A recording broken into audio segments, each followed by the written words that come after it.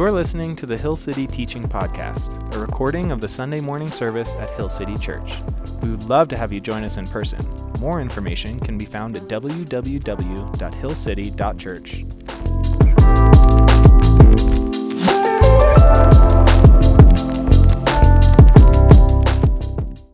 Good morning. Good morning, Josh. Good to see you all. Hey, we are in the middle of this series we're calling it Iconic. We're looking at the life of Jesus as he interacts with different individuals. We started the first week looking at Mary Magdalene. Last week we looked at the children and what childlike faith looks like. And this week we're looking at the life of Peter, at least the calling of Peter as Jesus calls him to be one of his disciples. Not that Peter. I saw those eyes at me. We're not talking about you, buddy. You haven't made it into gospel level yet. But one day, what we're really talking about is trusting God. What does trusting God really look like? So if you have your Bibles, we're going to be at Luke chapter 5. And I'll say this. When I work on sermons, usually you have a direction. You sit down with God and the Spirit and you start figuring things out. This one was a struggle bus.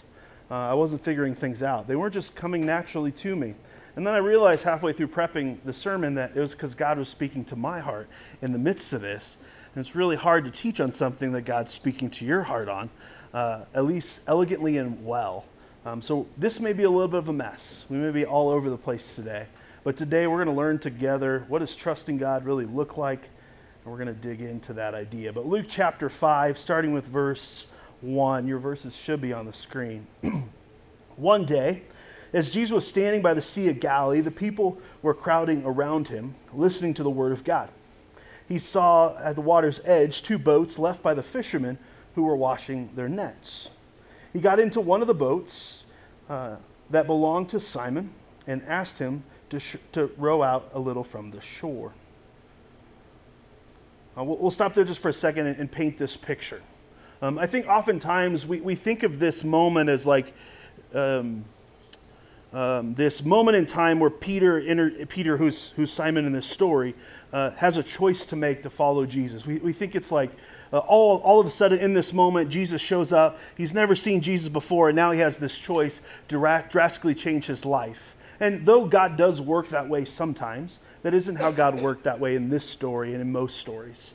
See, what we don't know about Simon Peter oftentimes, or at least we forget, is he's already encountered Jesus. He encountered Jesus a couple of times at this point. Not only that, just a chapter before this, we see Jesus actually in Simon Peter's home healing his mother-in-law. It's like he's witnessed the miracles, right? But this miracle was a little bit different. This miracle kind of hit much closer to home for Peter, and this one kind of changed everything for him, and this changed the trajectory of his life, which we'll look at today. But Peter is rowing Jesus out just a little bit from the shore. These boats are 20, 30 feet long, so it takes a couple of people. So there's probably a little bit of a crowd on this boat with Jesus as he teaches. And Jesus sits down and keeps teaching. This is the second part of verse 3. Then he sat down, this is Jesus, and taught the people from the boat. When he had finished speaking, he said to Simon, "Put into the deep water and let your nets out for a catch." And Simon answered him, "Master, we've worked hard all night, and we've caught nothing." Now, put yourself in just for a second in Peter's shoes. It's really easy to read stories like this and glaze over everything that's actually going on. See, fishermen of this day, they live paycheck to paycheck.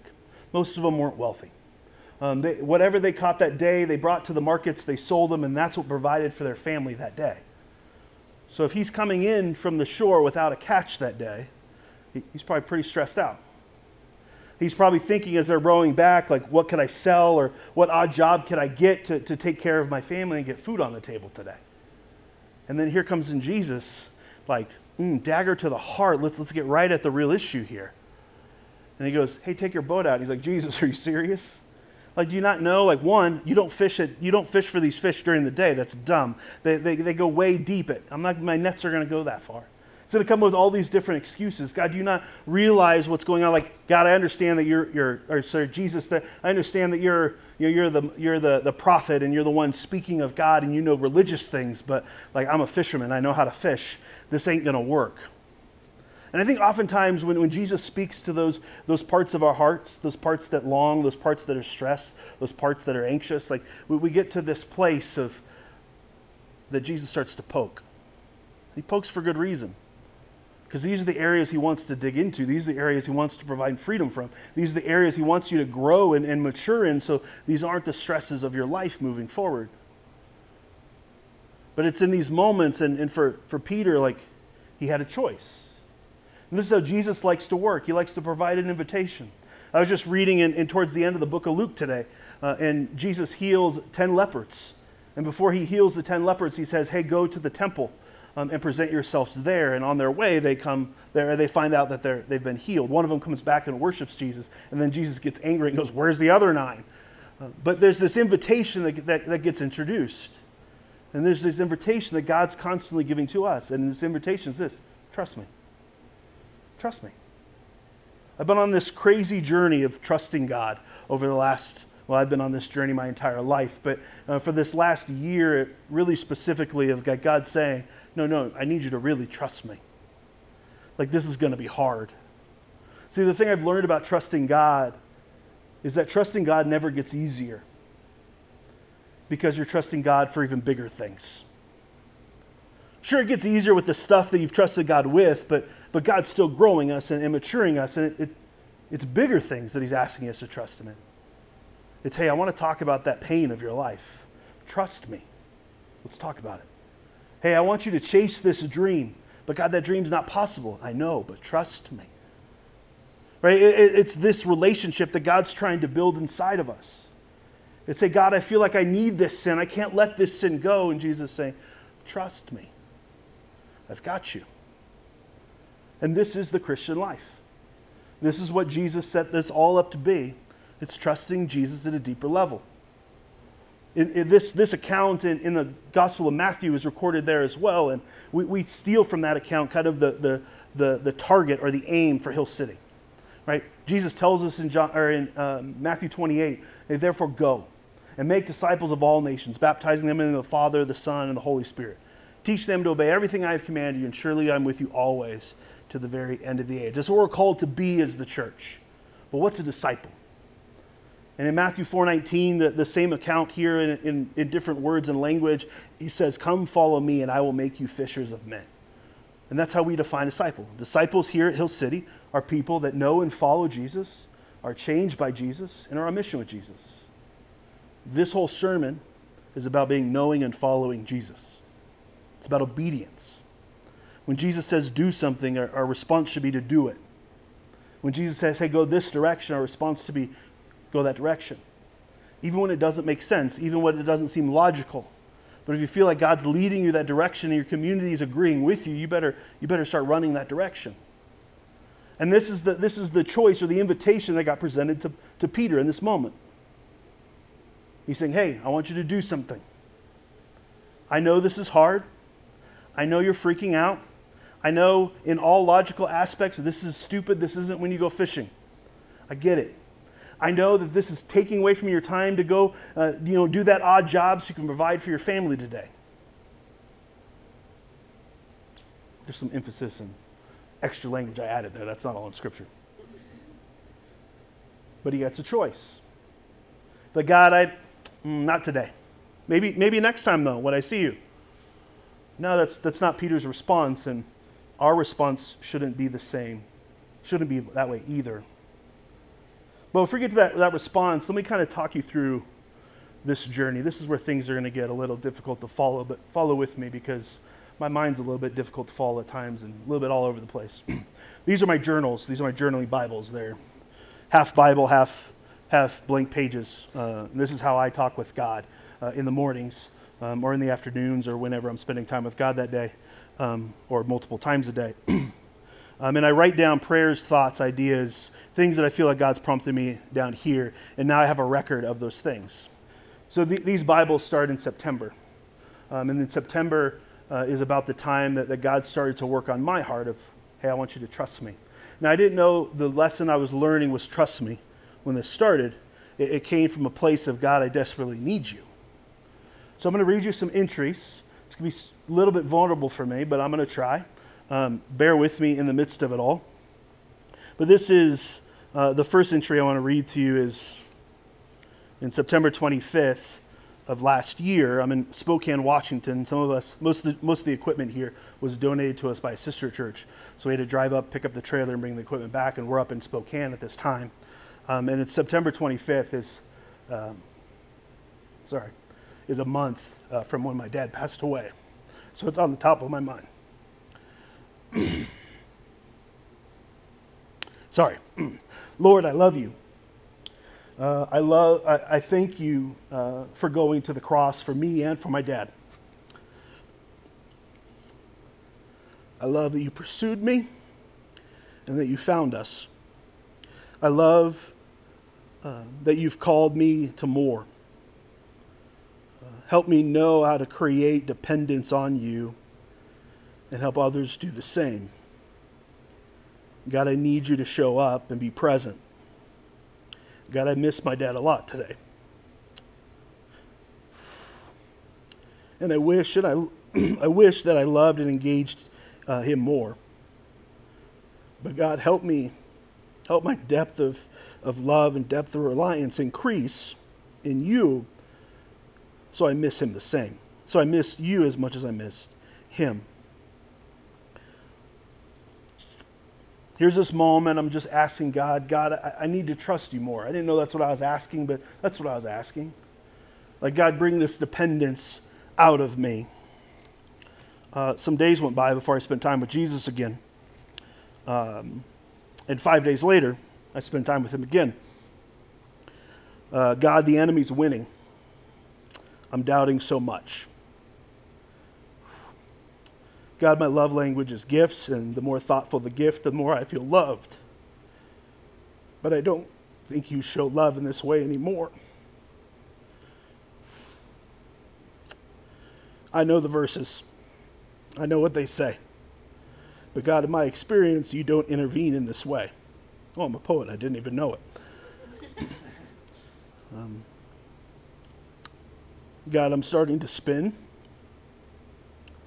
God, I'm not sure what to do, but help me learn how to depend on you. Right now, I'm confused. Gosh, I'm a poet, really. Super strange and weird. This is how this day ended. I wrote this out, and at this point, there's a stress in my life that was showing itself, and we were just starting Hill City, and plenty of other stresses were about to come. And it says, this is how I ended. I'm believing you already have a plan, and I'm going to try not to worry. Even if things get really bad at first, I will trust that your plan is best.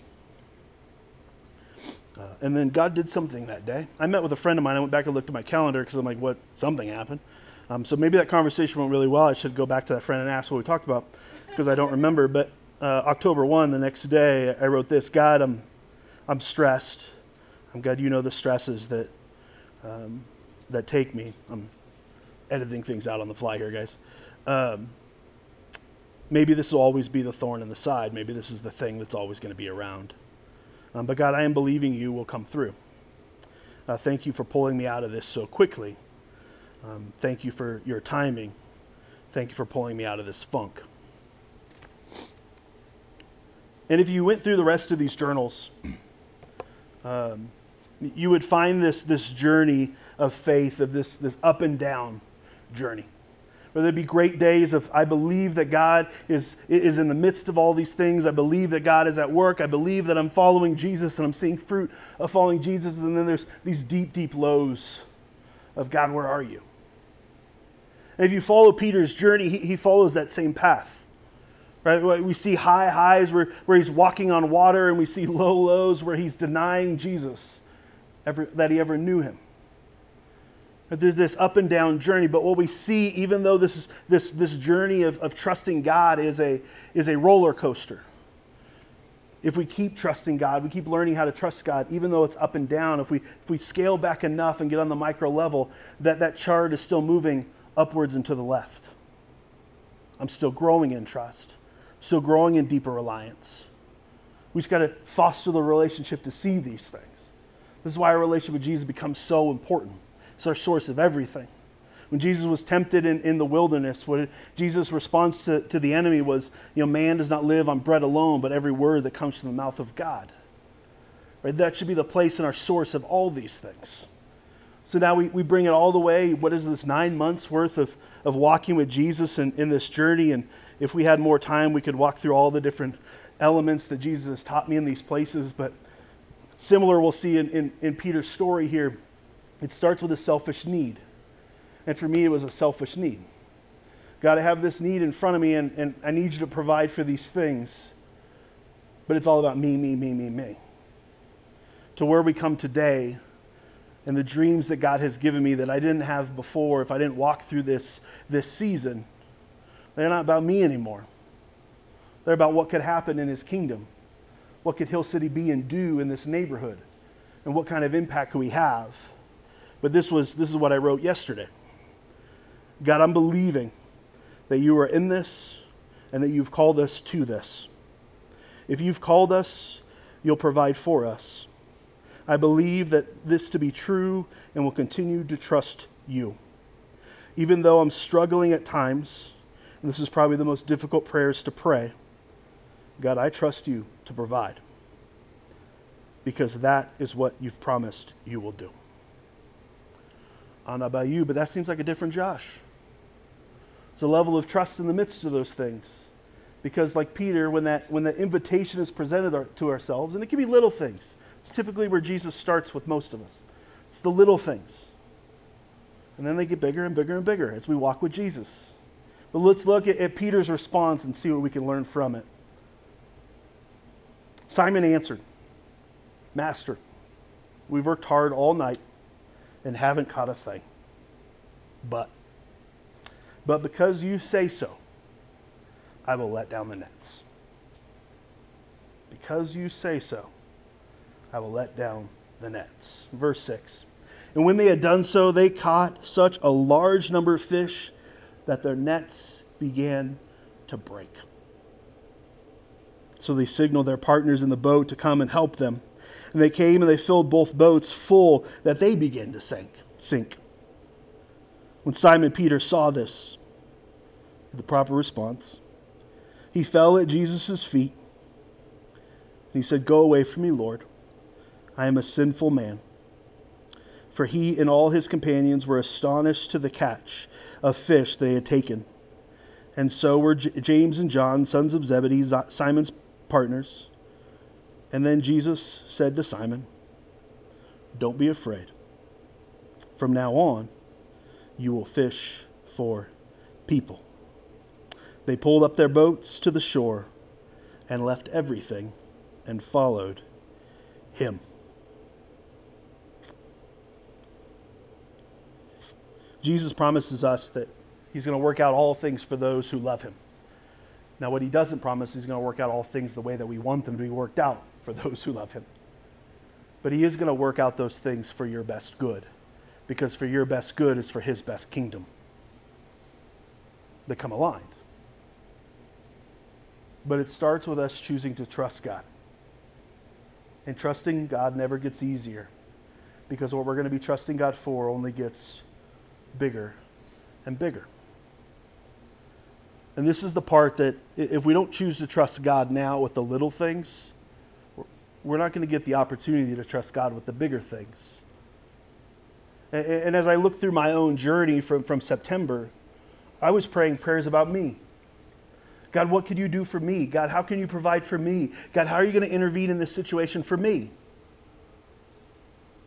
And as God worked on my heart over the last 9 months, man, have those prayers changed. Sure, I still have the needs, don't get me wrong. Jesus still needs to intervene and provide, but at the same time, man, have the dreams grown.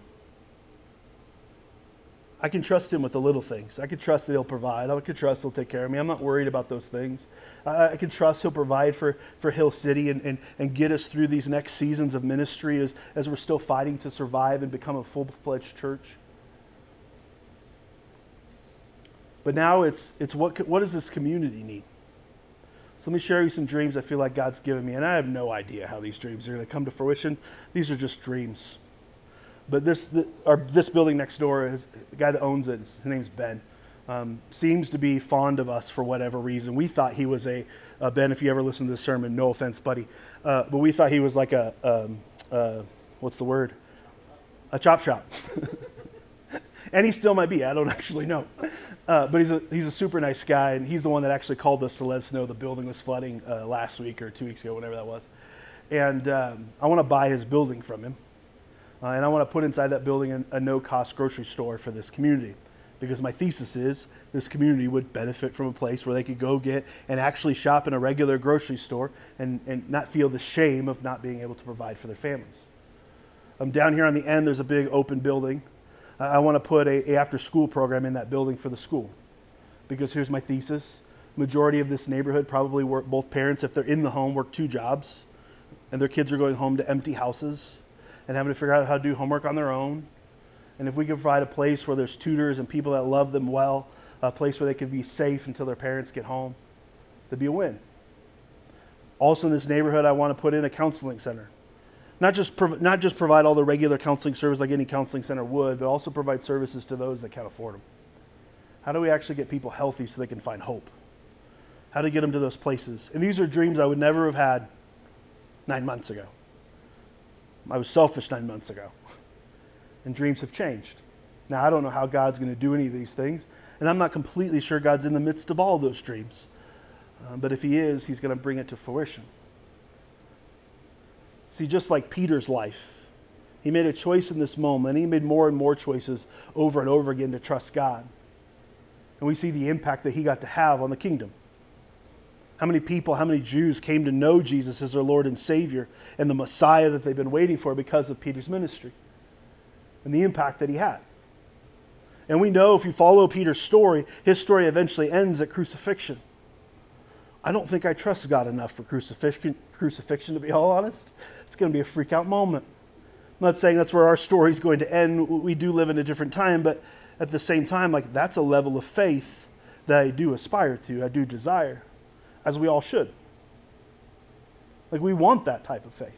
We want Hill City to dream crazy big dreams that we look at and say, there's no way a small little congregation could ever accomplish that thing, but my God's bigger than that. My God could see that through. That's simple and easy for him. He doesn't have to flex a muscle to make that true. Paul tells us, Peter tells us in different ways in their own letters to the church that you don't receive because you don't ask. You don't receive because it's all about you. We want to dream big dreams, faith-sized dreams. We're able to say, man, look what God has done. We had a conversation in the men's group this week as the groups came together, and we were talking about, like, what are we selling? And I know that's a weird way to present it, but that's how the conversation went of, like, what are we selling? Like, as others look at our life and look at our life with Jesus, what are we selling to them? In all reality, it's probably a belief system, an idea that we believe. Well, you're surviving pretty good without Jesus. Like, why do I need that? To have rules on my life? Now, you want to see a group of people make a difference in a community, in a city, in a state, and in a nation? It's the faith that lives inside of them of what could be. Hard to argue with a boat full of fish. Hard to argue when God performs those types of miracles. Somewhere along in one of these journals I wrote down, don't be scared of the miraculous, expect it. And that's weird for me to say. I come from a conservative Southern Baptist church. We didn't even talk about the Spirit, let alone miracles happening today. But that's who God is. And that's what God wants to bring to Hill City, to this community, and to this neighborhood. He's going to do it through us. But it starts with asking him for these things. It starts with prayer. It starts with getting on our knees and praying for God. So here's the challenge for Hill City. On July 8th, when we're all camping. Hopefully, we're all camping. If you don't plan on going camping, come with us. If you don't have supplies to go camping, let us know. We'll make sure you get supplies. We want to go camping with you. If you come here on that Sunday, the 9th, you're going to be all by yourself and outside because the doors are still going to be locked. But come camping with us. And even if you're not camping with us, you can still participate in this. But I want to do 24 hours of prayer. From 12 a.m. to 11:59 and 59 seconds p.m., I want Hill City to be praying. That might seem like a lot. Like I have to pray for a whole hour. You do have to pray for a whole hour. You're like, I've never prayed for an hour. Most of us haven't. And that's okay. But we'll give you a guide of what to walk through and what to pray through. And we'll give you enough content to pray for an hour. But I want to pray for an hour. So write down this website. We'll put it up on the website later or tomorrow, and we'll send an email as well so if you don't forget it. But 24hours.hillcity.church is where you can go to sign up and grab a slot. There'll be a bunch of slots on there, one for every hour. As it gets filled up and you're like, hey, I want to pray more than once, grab as many spots as you think you can pray for. If you don't be over ambitious though, we'd rather someone actually praying during that hour than take the spot and not pray. That'd be pretty rough. But we do want to be praying. So from 12 a.m. to 12 p.m., Hill City's going to pray for 24 hours straight. So grab as you see fit. It won't fill in right away when you grab and fill out the form, but it will come in a little bit after that. And as we start filling in those spots, we'll send out another call of like, hey, here's 3 or 4 spots that still need to get filled in. And we'll pray together as we stand in unity, asking God to do the miraculous. One, for God, provision for Hill City, right? We do have provision. We do have needs here at Hill City. But also, God, what could be? What could be in my life? How could you use me? What could be in Hill City's life? How could you use Hill City? And we want to start praying big, audacious dreams. So I highly encourage you to join with us, even if it sounds intimidating, even if it sounds scary. Even if you're a place with God where you're just angry at God. You're like, God, the last thing I want to do is spend an hour with you. Take the risk. Take the chance. Because I firmly believe God will meet you in those places. He meets us when we get that presentation to trust Him. He meets us in those places, so let's trust Him and pray big, big prayers. Let me pray for us, and we'll keep going in the service. Lord Jesus, God, I thank you. God, more than anything, I thank you. God, that you call us to trust you. Because in the midst of that trust, we get to see your power. God, we get to find peace. God, we get to dig into the hard things of life, not because that's what we want to do, but God, the freedom that's on the other side of it because of you. God, when you present those opportunities to us, those invitations to trust you, God, teach us how to be people that jump on that opportunity to trust you. God, as individuals, but also collectively as Hill City. God, we love you. God, we thank you that you call us to bigger and grander things. And God, I can't wait to see what you do and continue to do here among our community, among our own hearts, as we chase after you. God, we love you, and we thank you for meeting with us today, speaking to our hearts today. And God, more than anything, just create a desperation in us to love you more. In your Son's precious name, amen.